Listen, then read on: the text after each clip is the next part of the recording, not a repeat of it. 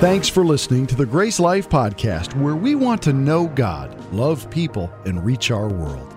We're in a question and answer series, and the Grace Life pastoral team is answering questions you asked about God, the Bible, relationships, and everything in between. We gathered all the questions entered from our gracelife.church app and gracelife.church online form, and we had so many questions we couldn't answer them all. But we just want to say thank you to everyone who reached out with a question for us. This week, we have Jimmy Currence, our lead pastor, Kent Fancher, our Northeast Campus pastor, and Patrice Lamb, our women and family pastor at Grace Life Church, answering live from a weekend service at Grace Life. Let's get into this week's session of Q&A. Yeah, this is fun. I'm having a blast. I may never preach again. This is so much fun. Hey, if you're a guest here today, you are probably wondering what you walked in on. Just to let you know, we're doing something very special. Starting today for 3 weeks, we're doing a Q&A series. You guys have been giving us your questions, and we're going to answer them as best we can based on what God's Word says. So we're doing this for 3 weeks, and if you come back in 4 weeks, it'll look a lot more like a normal church. I'll actually stand up and preach a sermon and do that sort of thing. So if you're a guest, just glad to have you here with us. Maybe it'll help you understand a little bit about who we are and what we believe and what we think. So my second guest... We're changing the name of the church to the Potato Couch Church.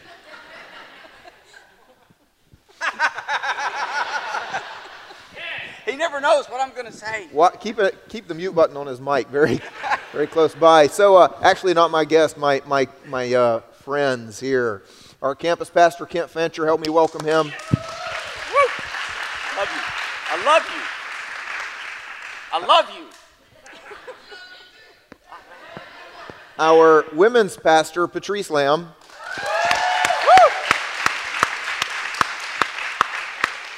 So a couple of things before we get started here. We received more questions from you the very first day we announced this than we would be able to do in the series. Truthfully, I think we could take a year of just doing questions, which is good because it tells me that you guys have a lot on your hearts, a lot of things that you want to know.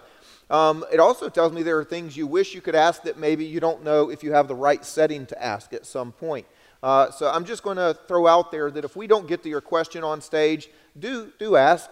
Come and find a pastor, a small group leader, an elder. Come and talk to someone, and don't let your questions go unanswered.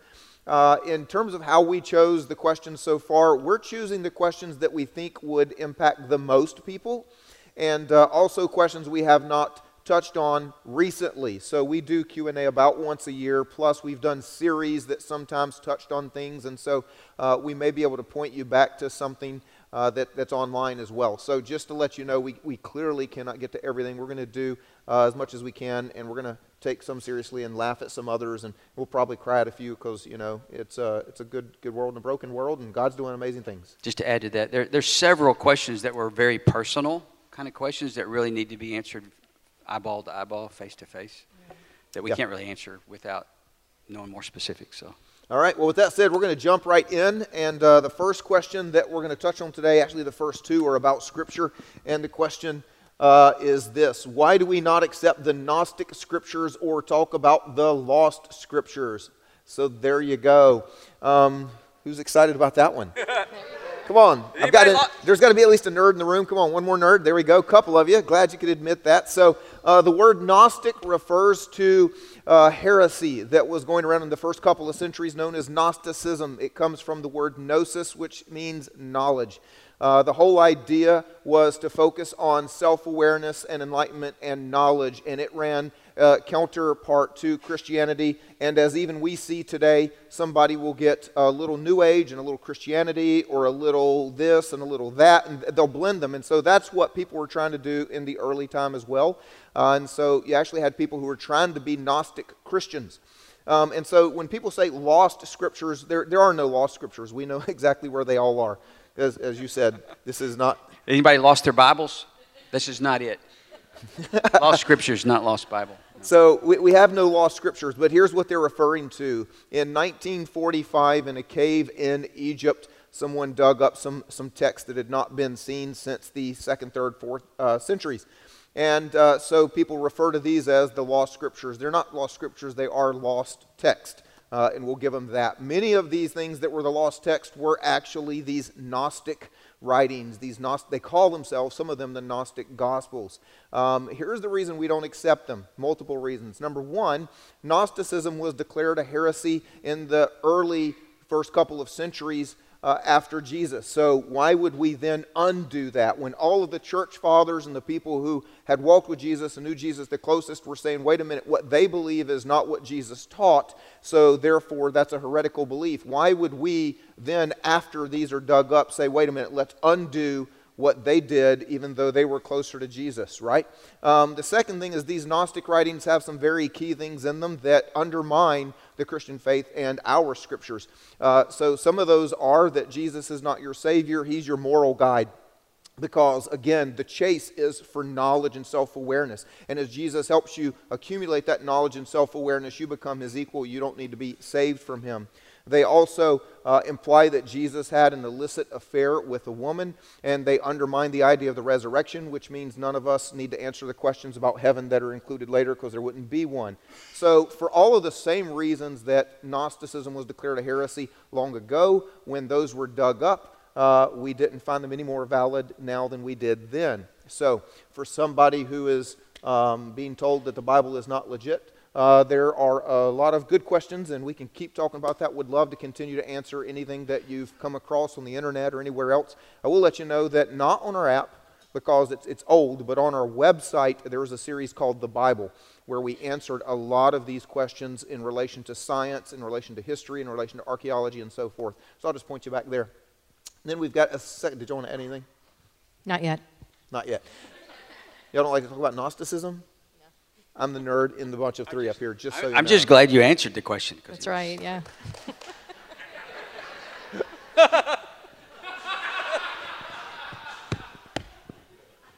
Would y'all like to see us at a staff meeting? I want to tell you what, that's fun.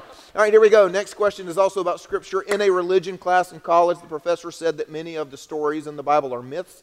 As an example, the creation story in the Bible is similar to creation stories in other religions. What is your response to this? The first thing that you need to know is my response to this.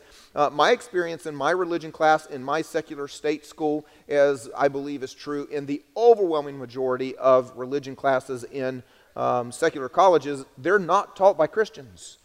They're taught by people who have just decided to study world religion as a topic, just like you might study history. And if you knew a lot about ancient Egypt, it doesn't make you an Egyptian, right? And so a lot of these religion classes are taught by people who do not want to promote Christianity, do not believe the Bible, as you can see.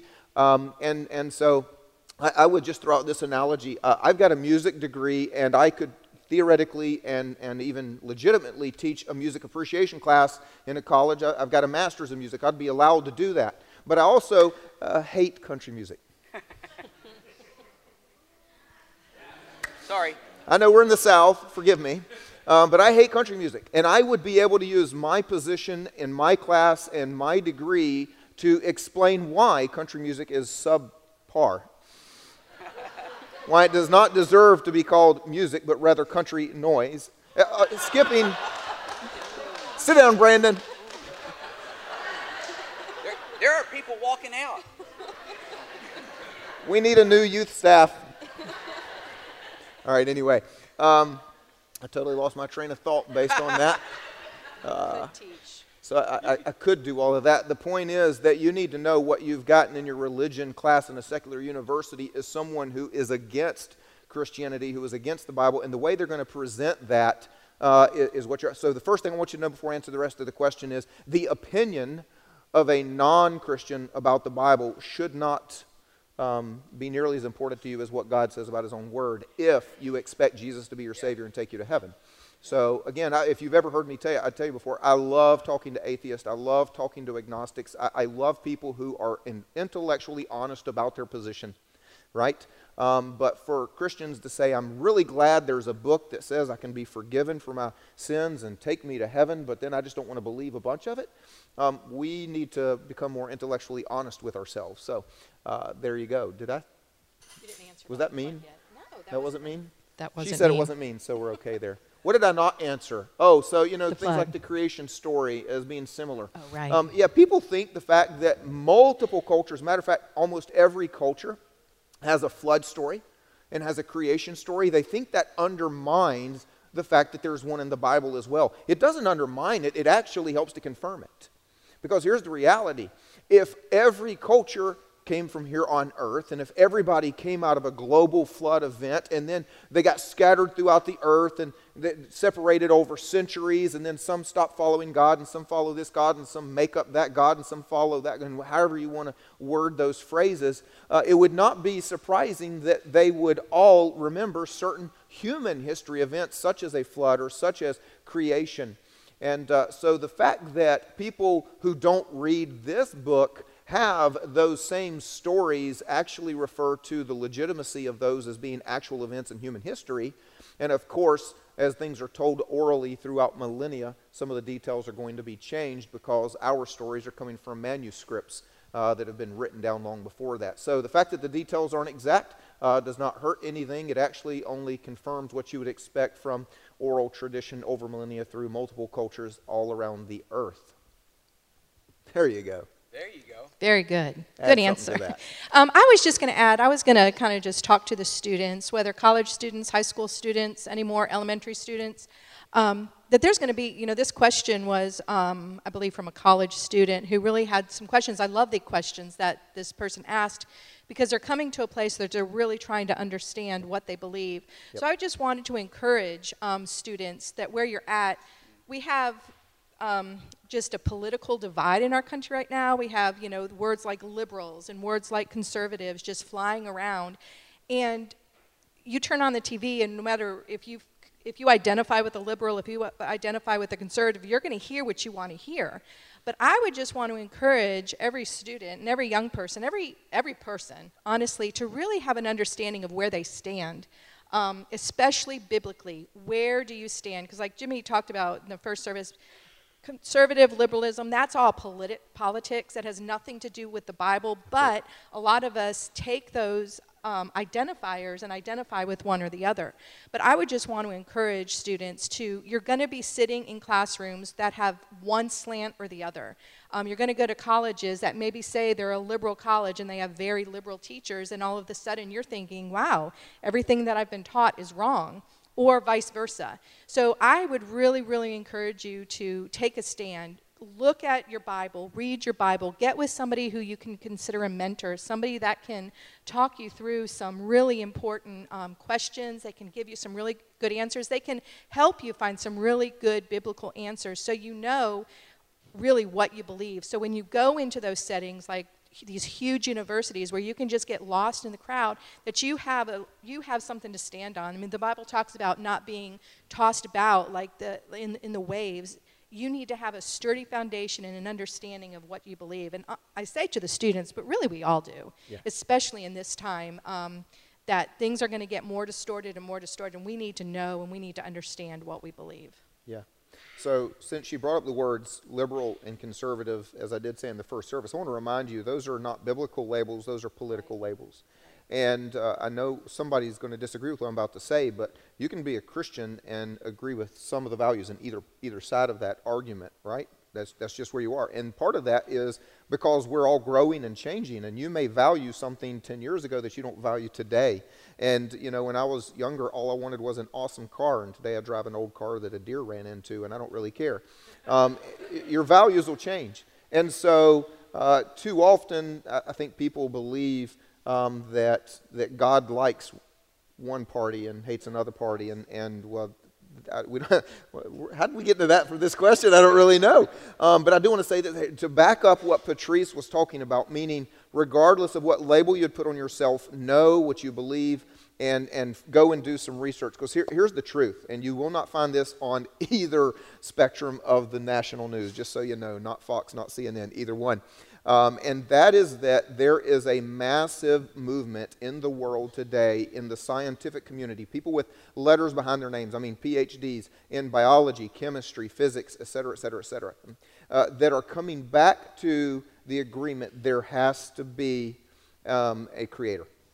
There has to be intelligent design. as they begin to look at these events and look at what's going on, they just say there's no way that this was a scientific accident, that it defies too many laws of science in and of itself, and that's another sermon for another day. I was actually just on a plane coming back from Mexico, vacation with my wife, and so just literally Friday I was watching this movie called Annihilation, I think it is. Annihilation. Anybody seen that movie? I don't know what I'm talking about. It's a weird sci-fi movie. But anyway, so there's this really smart biologist saying things that are true about biology, and everything that she's saying, I'm going, man, we need to use this for at the movies, because she is proving from an intelligent biologist point of view how you can't believe some of the things that are theories in the scientific world today. So here's what I'm saying. Why did I say all that? Because some of you are still in a place of going, well, Patrice, I don't know that I want to believe the Bible. I don't know that I should. And my point to that is, if you only knew the amount of research that's out there, the number of people that have PhDs in the science field that are saying this can be justified scientifically, archaeologically, historically, there is more evidence for it. Now, although I did say there's a massive move of scientists supporting the idea of intelligent design or a creator, they're not, make sure I'm clear on this, saying that that is the God of the Bible. So I'm not saying that they're promoting Christianity. There are many of them who would still say that they are agnostic or even atheistic. They just believe that something like creation had to come from something, someone, however you want to word that. Okay, so with that being said, what Patrice is trying to get at is, before you go off to college and you just listen to what a religion class professor says or a history class professor says, go and do your own homework and know how to defend your faith. There is an incredible amount of research and resources out there. So for the sake of time, we're just going to roll on. What's the next question we got? Did you grow up non-denominational, or did you start in a certain denomination? What made you try a non-denominational church? So real simply, Kent, where'd you grow up? How'd you grow up? I grew up in a Church of Christ. Church of Christ. How about you, Patrice? I grew up Catholic. Catholic. Were you a good Catholic? I don't know the right answer to that. And I don't think I was, actually. I grew up Presbyterian. Come on, anybody in the house Presbyterian? Y'all know what I'm talking about? You're Southerners. You know, one parent was Presbyterian, the other one was Baptist, and that's just how you did church. Okay, so anyway, here's the point. The reason I went to a non-denominational church in college is because it was the church that seemed to have some friends inviting me, and God was moving, and I decided I liked that. Why am I pastoring a non-denominational church today? Why did we all, these are 3 of the 4 founding families represented right here, by the way. Why did we move here to start a non-denominational church instead of Catholic, Church of Christ, or Presbyterian Baptist, or anything else? Is simply because we want the main thing to be the main thing. We want the first label to be Christian. And I've just seen too many other people get attached to other labels, and Christian is their second nature. Being Baptist is first, or being Presbyterian is first, or being Catholic is first, or whatever. I want us to say that we are followers of Jesus, lovers of God, believers in the Bible, and we're honoring Him with our lives, and that comes first. And so that's... Since you two haven't been on stage a lot, I'm just going to tell you, when they clap, that means shut up and move on, Pastor. That's like, thank you, good enough. Thank you, actually. Yeah, there we go. So, for the sake of time, next question, because we didn't even get through half of them in the first service. Do you think we have a chance to reconnect with our spouse once in heaven? From what I've read and heard, there is no marriage in heaven. There are a lot of things I wish I had the opportunity to say, though, and even if there is not a marriage, I am hoping there is a connection and that I can spend life with my spouse in heaven. You have read, if you're referring to the Bible, you have read correctly, you have heard correctly. There is no marriage in heaven. Jesus affirmed that as well, taught elsewhere in Scripture. But what we do know in Scripture is that we will still be us when we get to heaven, that we will know people for who they are and for their names. We can see that in multiple places in Scripture.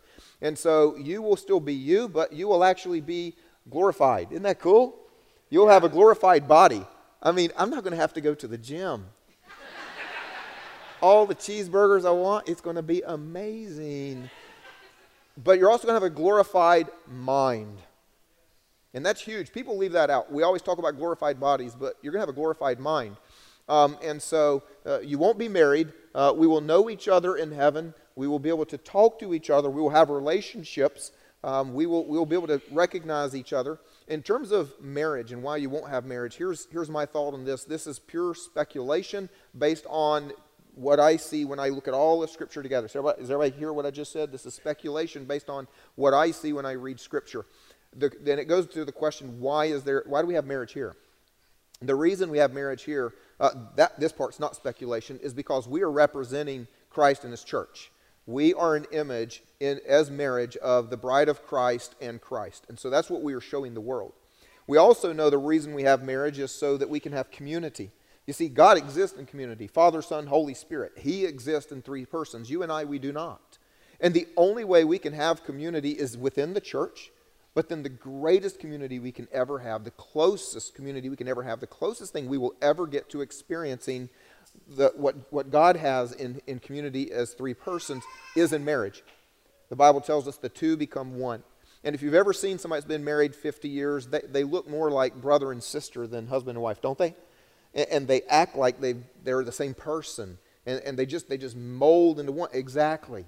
So here's my speculation, is we are given that as a gift from God so that we've got somebody who theoretically, supposedly, according to our wedding vows, loves us for better or for worse, is always with us, and they're always there, and they've got our back no matter what. Here's the good news. When you get to heaven, there's nobody trying to take you out. So you don't need anybody who's got your back. You're going to have perfect community with everyone there. You're actually going to love everyone there. Racism will be gone. Hate will be gone. Pride, judgment, all of those. So in other words, you're not going to need better community with one because you're not going to have bad community with anybody. So we're going to have perfect community, and that's why I believe that there's going to be no reason for us to have that one person that we're closer to, because we're going to be as close as we're supposed to be in God's original intent when He created humanity when we get there. Y'all got to talk at some point. Yeah. Amen. Yeah, thank you. That's good. Next question. Jimmy already mentioned it, but we'll be married to Jesus there, right? So, hey. You're awesome, it don't get man. any better than that. You're awesome sidekick. I love this.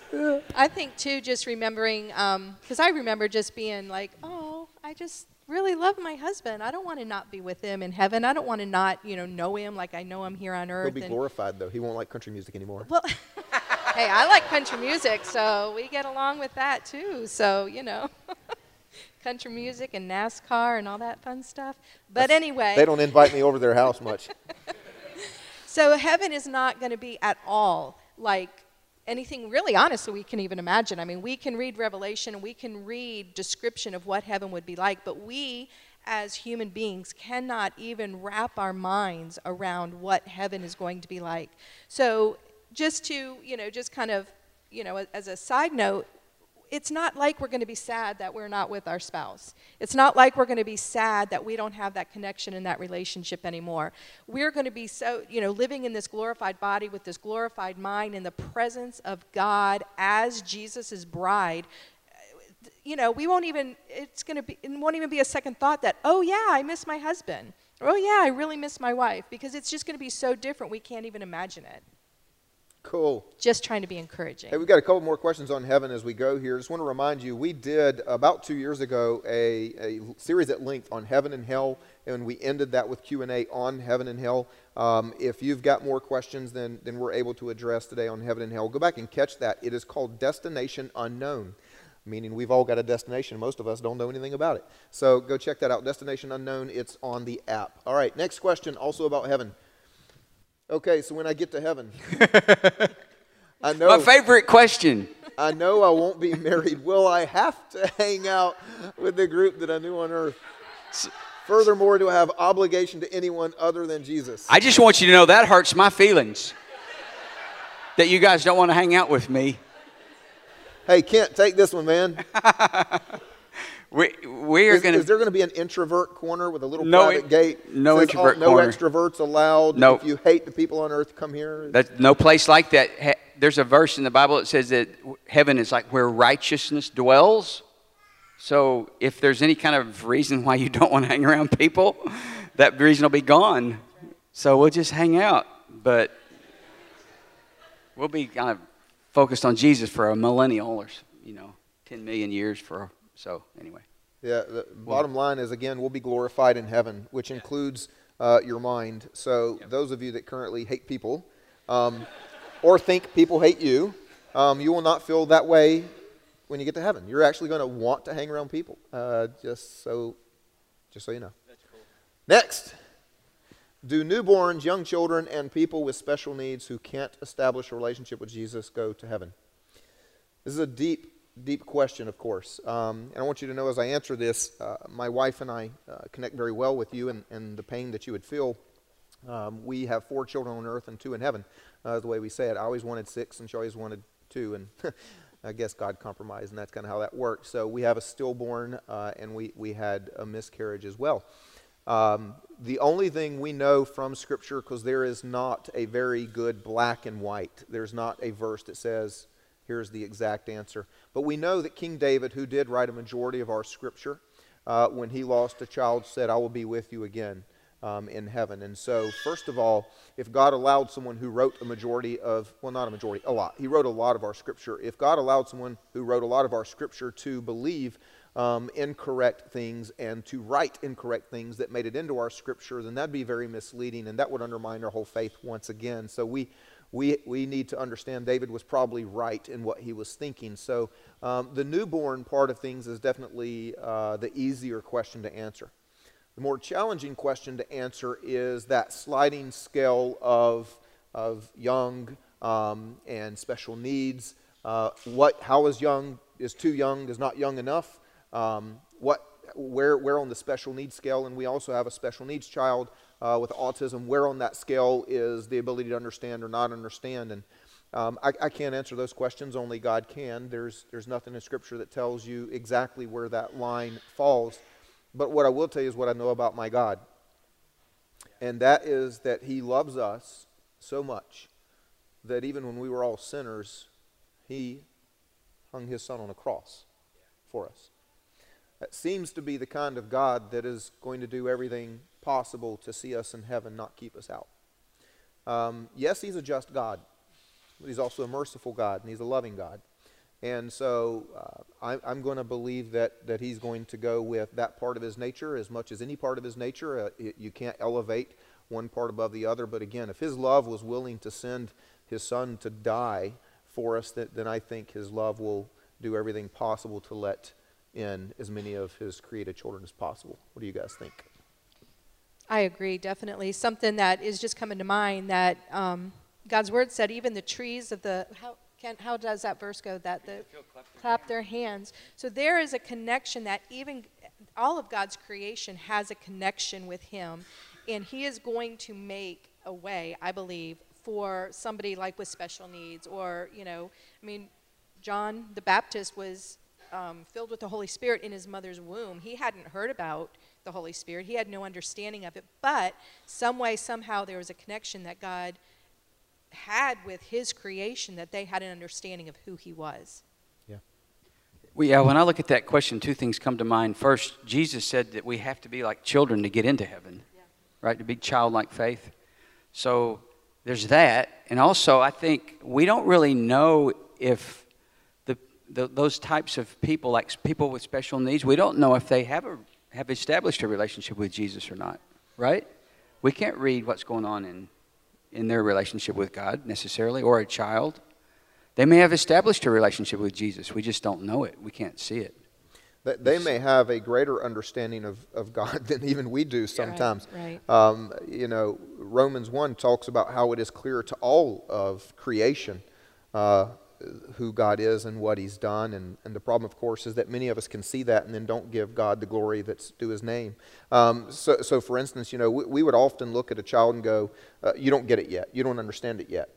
My 10-year-old very sincerely yesterday came and sat on the couch, and he had just been playing online with a friend, and as he's playing online with a friend, he's hearing the family yelling in the background, and he plays with his friend a lot, so it wasn't a one-time thing. And he came, and it wasn't a smart aleck remark. It was a very sincere remark, and he said, I won't say the name, but he said, my friend and his family need Jesus. So as a young child playing a video game, he gets this. And he actually even asked me, he said, will you ask the church to pray for my friend and his family? I was like, there's a lot of those requests. I'm not sure I can do that. But since it made it to the stage, pray for my son's friend and his family. They need to know Jesus. Because he rebuked me after the first service that I mentioned him and didn't ask the first service to pray for his friend and his family. So here's my point, though. He gets it. And sometimes we don't know who does or does not get it. And so for the sake of that, I think we'll move on and leave that there. Next one. Why did you choose to preach topically instead of going through a complete book of the Bible? I think I have to take this one, don't I? Can y'all take that? Oh, go for it. That's me. Yeah, I think you know the answer. Look, here's the thing. I think when people ask these questions, most often when someone says, why don't you preach straight through the Bible, like start at Genesis, go to Revelation, or pick a book and go straight through it verse by verse, they seem to be implying that that's better. And I'm not going to say there's a better or worse, but I'm going to tell you why we do what we do. Had a friend of mine who preached through Romans, and it took over a year. Had a pastor I know preach through Luke, and it took 2.5 years. So here's my point. If we did it that way, I wouldn't make it through the Bible in my career preaching, and you probably wouldn't make it through the Bible in your career listening. Yours would be longer because you could start as a child. Anyway, you get the point. Also because we're about 30% military, which means we lose 10, 20, 30% of our church every year as they turn over and go somewhere else. So they might even make it through a whole book. If it took 2.5 years to do Luke, they might come in the middle of Luke and leave in the middle of Revelation, and that's all they ever heard while they were here for 2 or 3 years. So what I do is I take about 3 days twice a year, once at the beginning of the year and once after the summer, and I go away and I do a prayer and planning retreat, and I ask God, what does He want for Grace Life Church? In many things, and one of those is preaching, and we always come back and set up the preaching calendar for what's moving forward. And what we do is we are teaching what we need to be equipped to follow Jesus today, because here's what I believe. I believe everyone should be reading all of the Bible all of the time. Just because I don't preach it verse by verse by verse, and even if I did, it would go too slow. That's the point I was making. You should still be reading it. I think everyone should. And so I can't give you the whole Bible on Sunday morning, even if I did go verse by verse by verse. As I said, I couldn't do it in a career. So just this past week I was on vacation, and even as I went on vacation, I told God I wanted to hear His voice, because vacation wouldn't be any fun for me if I'm disconnected from God. And so I said, I'm not going to take like a workload, but I'd love for you just to talk to me about something that I'm not thinking about. And right before I'd left, we had planned all of 2019 and even some of 2020 what we'll be preaching. And as I was on this trip, right before I left, I'd had a thought. I was unsettled about something. I thought, we've got this in the wrong place. We need to preach on this much, much sooner. We don't have it planned until 2020, and I think God wants us to do it as soon as possible, which will be before Easter. And the staff doesn't even know it yet. I'll tell them about it tomorrow. But we're going to rearrange that calendar because there is something that all of us, the overwhelming majority of us, are struggling with, are dealing with, that I think God wants us to touch on sooner. And if you're just going straight through Scripture, it may not be where you are on that week. So that's why we do topically, because, I don't think there's a better or worse. I think there's just choose one or the other, and you got to go with it. And that's what we've chosen to do, because we believe it allows us to follow the voice of God and touch on what we see as the needs of the people at the time. So I know we're out of time, and I don't know how we did that, because I thought we went faster in this service. But I do want to get to the last question that we did in the last service, because this is a really important question. And if we don't know that, we won't get to cover it at all, because we don't want to mess up things next week. Anyway, so let me just go on. We're going to skip to the suicide question, if you would, please, and the one right before it. Does God forgive suicide? And then this other one that goes with it. If a child was bullied to the brink of suicide, do you think he or she would be welcomed into heaven? The answer that I have to start with is that I would probably give you a different answer based on who I was talking to. And by that I don't mean there's two different right answers. It means I would be looking at what's going on in your heart. So if you were the mother who has lost a child, I would explain to you that our sins are forgiven. Jesus died 2,000 years ago. His blood's already been poured out. He's already been the ultimate sacrifice. You cannot wait till tomorrow for Jesus to die. The blood will not be poured out again.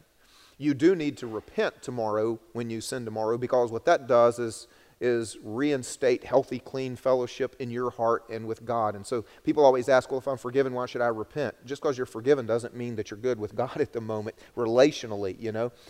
Your spouse can love you, and you can still be in the middle of something that you're not communicating very well. So we need to repent so that our souls get clean and we get back in fellowship with God. So that answers the question that wasn't asked but always does get asked. So yes, your sins are forgiven, which would mean if you committed suicide, you'd be forgiven. The people who believe that that's not possible, again, I'm not picking, I'm just answering the question, are typically people who are raised Catholic or have heard a Catholic answer. The Catholic faith calls this the unpardonable sin. So because it's one that you can't go and confess and have repented. So therefore it makes it the unpardonable sin that Scripture talks about. Outside of the Catholic faith, that is not what we believe. And so again, not trying to pick on anybody or their faith, just letting you know where the question comes from. If you're not Catholic, you might not be asking the question of, does God forgive suicide? The point is, Jesus died, forgives all. That's the first question. The first answer. The second answer, because here's what I suspect is actually going on, at least what I think the Holy Spirit's telling me. I don't think this is a mom asking the question. I think it's someone who's currently struggling. I think it's someone who's being bullied. I think it's someone who is not enjoying the life that they have at the moment, but they also want to make sure they go to heaven. And to you, I'd give a different answer. And that is that all of us at some point, or at least many of us at some point, have had a very difficult time with how life was going, with what we felt and what we thought. What I would say to you, I would bring up some other things like Ephesians 2:10 that says, we are His workmanship, uniquely made for a purpose. That's right. Works that He created us to do before the beginning of the earth. I'd remind you of Jeremiah that says He knows the plans He has for you, plans for good and for welfare, not for harm and not for evil. And because that is God's heart for you, the whisper in your soul that says, I'm not good enough. I don't want to do this anymore. This isn't who I'm supposed to be, or life is miserable, or everybody hates me, everybody's against me. Whatever those whispers are that say, cut short the destiny of God on your life. You need to know it is a lie from the pit of hell. It's a demonic lie. And I would say to you, call it for what it is. And I just felt led in the Holy Spirit in the first service to do something, and it worked. I'm going to believe it's going to work again. And I'm going to ask all of you here to help me answer this question for the person or people that are potentially struggling with this. If you've ever had a day or a season that you just didn't really want to do life anymore because you were filled with despair, you might even put the word depression on it. Maybe depression was the correct word. Maybe you were grieving so deeply, so you lost something. Maybe you were angry at God. Whatever the point is, if you were ever at a point that you didn't really ever want to do another day, will you help me raise your hand? Now, if you're the person asking this question, I'd like you to look around the room at how many people have felt like you do today. I'd like you to take your hands back down because I'm going to ask you to put them back up for one more reason. Raise your hand now if you're glad you're still here. I'd like you to look around again. Do you see? These are the people that are saying, I was able to tell that lie go away. It was hard, but I got through it, and I am glad I did. If you are being bullied, if you are depressed, if you are despairing, if you are struggling, if you just don't think another day will get better, I want you to remember all the hands you just saw of people who have been where you are, felt what you felt, know how you feel, and are glad that they went through that season. If you are a teenager, I want to tell you, go and talk to one of your youth leaders. If you're not, or you can still talk to one of us. If you're an adult, come and talk to one of us. Talk to your small group leader. Talk to one of the elders. And we will get you in touch with someone who can help you. We got a brilliant Dr. Rainey McGee sitting right over there. Just had to do this. God has blessed her. She's a Christian psychiatrist that specializes in helping people walk in the freedom that God has for them. And she's one of many. I just saw another counselor, and it's kind of dark, so anyway, you get the point. We've got lots of people in the body of Christ that can help us get through this. And so that's really what I wanted to touch on there. And I know that is a deep into the pool to end on. Matter of fact, maybe just because it is such a deep end of the pool, we can back up to the slightly more lighthearted question before this one that we skipped, and we'll end on that. We're out of time. We didn't get to even half of the questions that we planned to do today. Would you guys back up to the question about being a pastor for me? And we'll end there. How do you know when God is calling you to be a pastor or something bigger than what you're already doing? And the second part of that question that goes with it is, do you have to go to seminary, become a pastor, to be a leader in the church? Let's see. Kent, what did you do before becoming a pastor? I worked in nuclear power. So you were a nuclear engineer nerd dude, right? Nerdy kind of nuclear engineer kind of guy. Yep, 27 years. So you did like 28 years in the nuclear field. Patrice, what did you do before becoming a pastor? I was a wife. I was a homeschooling mom of 5 children, and we were missionaries. That seems like a pretty decent resume. I was a band director for 11 years. High school, middle school band director doing music. And so I think that answers the question, do you have to go to seminary to become a pastor or a leader? How do you know when God's calling you? If you are thinking the question, God is calling you. If you are thinking the question, God is calling you. I'm going to tell you, because the first thing that I do when I sit down with somebody and they say, I think I'm called to be a pastor, I said, try anything else. And I've told you all the time, I have the best job in the world and I love it, and I do, and that's true. But what I mean by that is the spiritual warfare that will come against your life. You don't need to do that if you don't love it. You don't, I mean, if there's anything else you can do and sleep at night, you need to. So if you're asking the question, you're called. I bet. Come and talk to me. So if you ask this question, you need to make an appointment with me. I want to talk with you. We believe in raising up from within, and so that's what Jesus did. He didn't go to the local seminaries. He went and found people. He called them. He trained them, and he sent them out. And we do the same thing. We've all been raised up in our local church. We have gotten some Bible college training, just so you know. We do know the truth in the Bible. We have read it, and we've studied, and so we're not morons, but...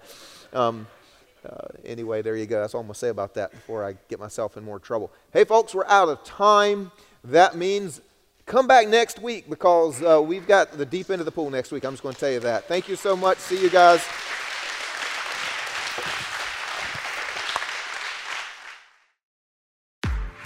Thank you for joining us today during our Q&A series. These sessions will be available online for you to watch again or share with your family and friends. Visit our message archive online or on our app at gracelife.church. And check out our YouTube channel by searching Grace Life Church Columbia. Here you can find past sermon series, video stories, and exclusive content that's not available anywhere else. Our desire is to give you resources that will help you know God and grow spiritually. And we hope you will join us again next week for our second part of Q&A. Hey, one thing, I get to do some Q&A, so you might ask, how can you get involved this holiday season? Hey, we have some bags. Aren't they nice? They're awesome. It says, Making Jesus Famous in Columbia. And so during this holiday season, we have some families, 150 families that we know that are in need this holiday season. So when you're making your way out right here in between, right under expectation is invitation, there are some bags. You can grab them and put some food. They have a list of what food items you need to buy so we can give some families in need some food. That's exciting, right? That's a way to serve. I'm good at this. I should be up on that chair next week, right? All right. And second, one of my favorite ones is, yes, there is a God who loved you so much that he sent a son to die on the cross for your sins so that you can have a relationship with him. And so we want to give you an opportunity. If you have never, asked the Lord to be king of your life and you want to pray that, I just want to give you an opportunity. I'm going to lead you in that conversation. You don't got to say it out loud. You can say it to yourself. You don't got to stand up. You don't got to come down front. But I'm going to lead you in that conversation right now. Just repeat after me. Jesus, you died for me. Now I want to live for you. Thank you for forgiving me of my sins. God, and I want to live a life with great meaning and great purpose in your kingdom. Amen. Give it up for those people.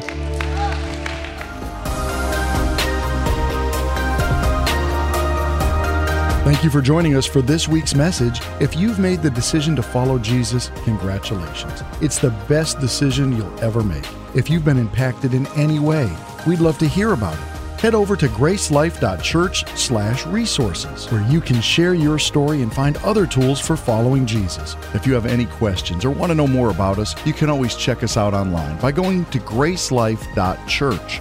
We would love for you to stay connected throughout your week and everywhere you go with the gracelife.church app. It's free and available wherever you download apps. We hope you go out and make Jesus famous in your world.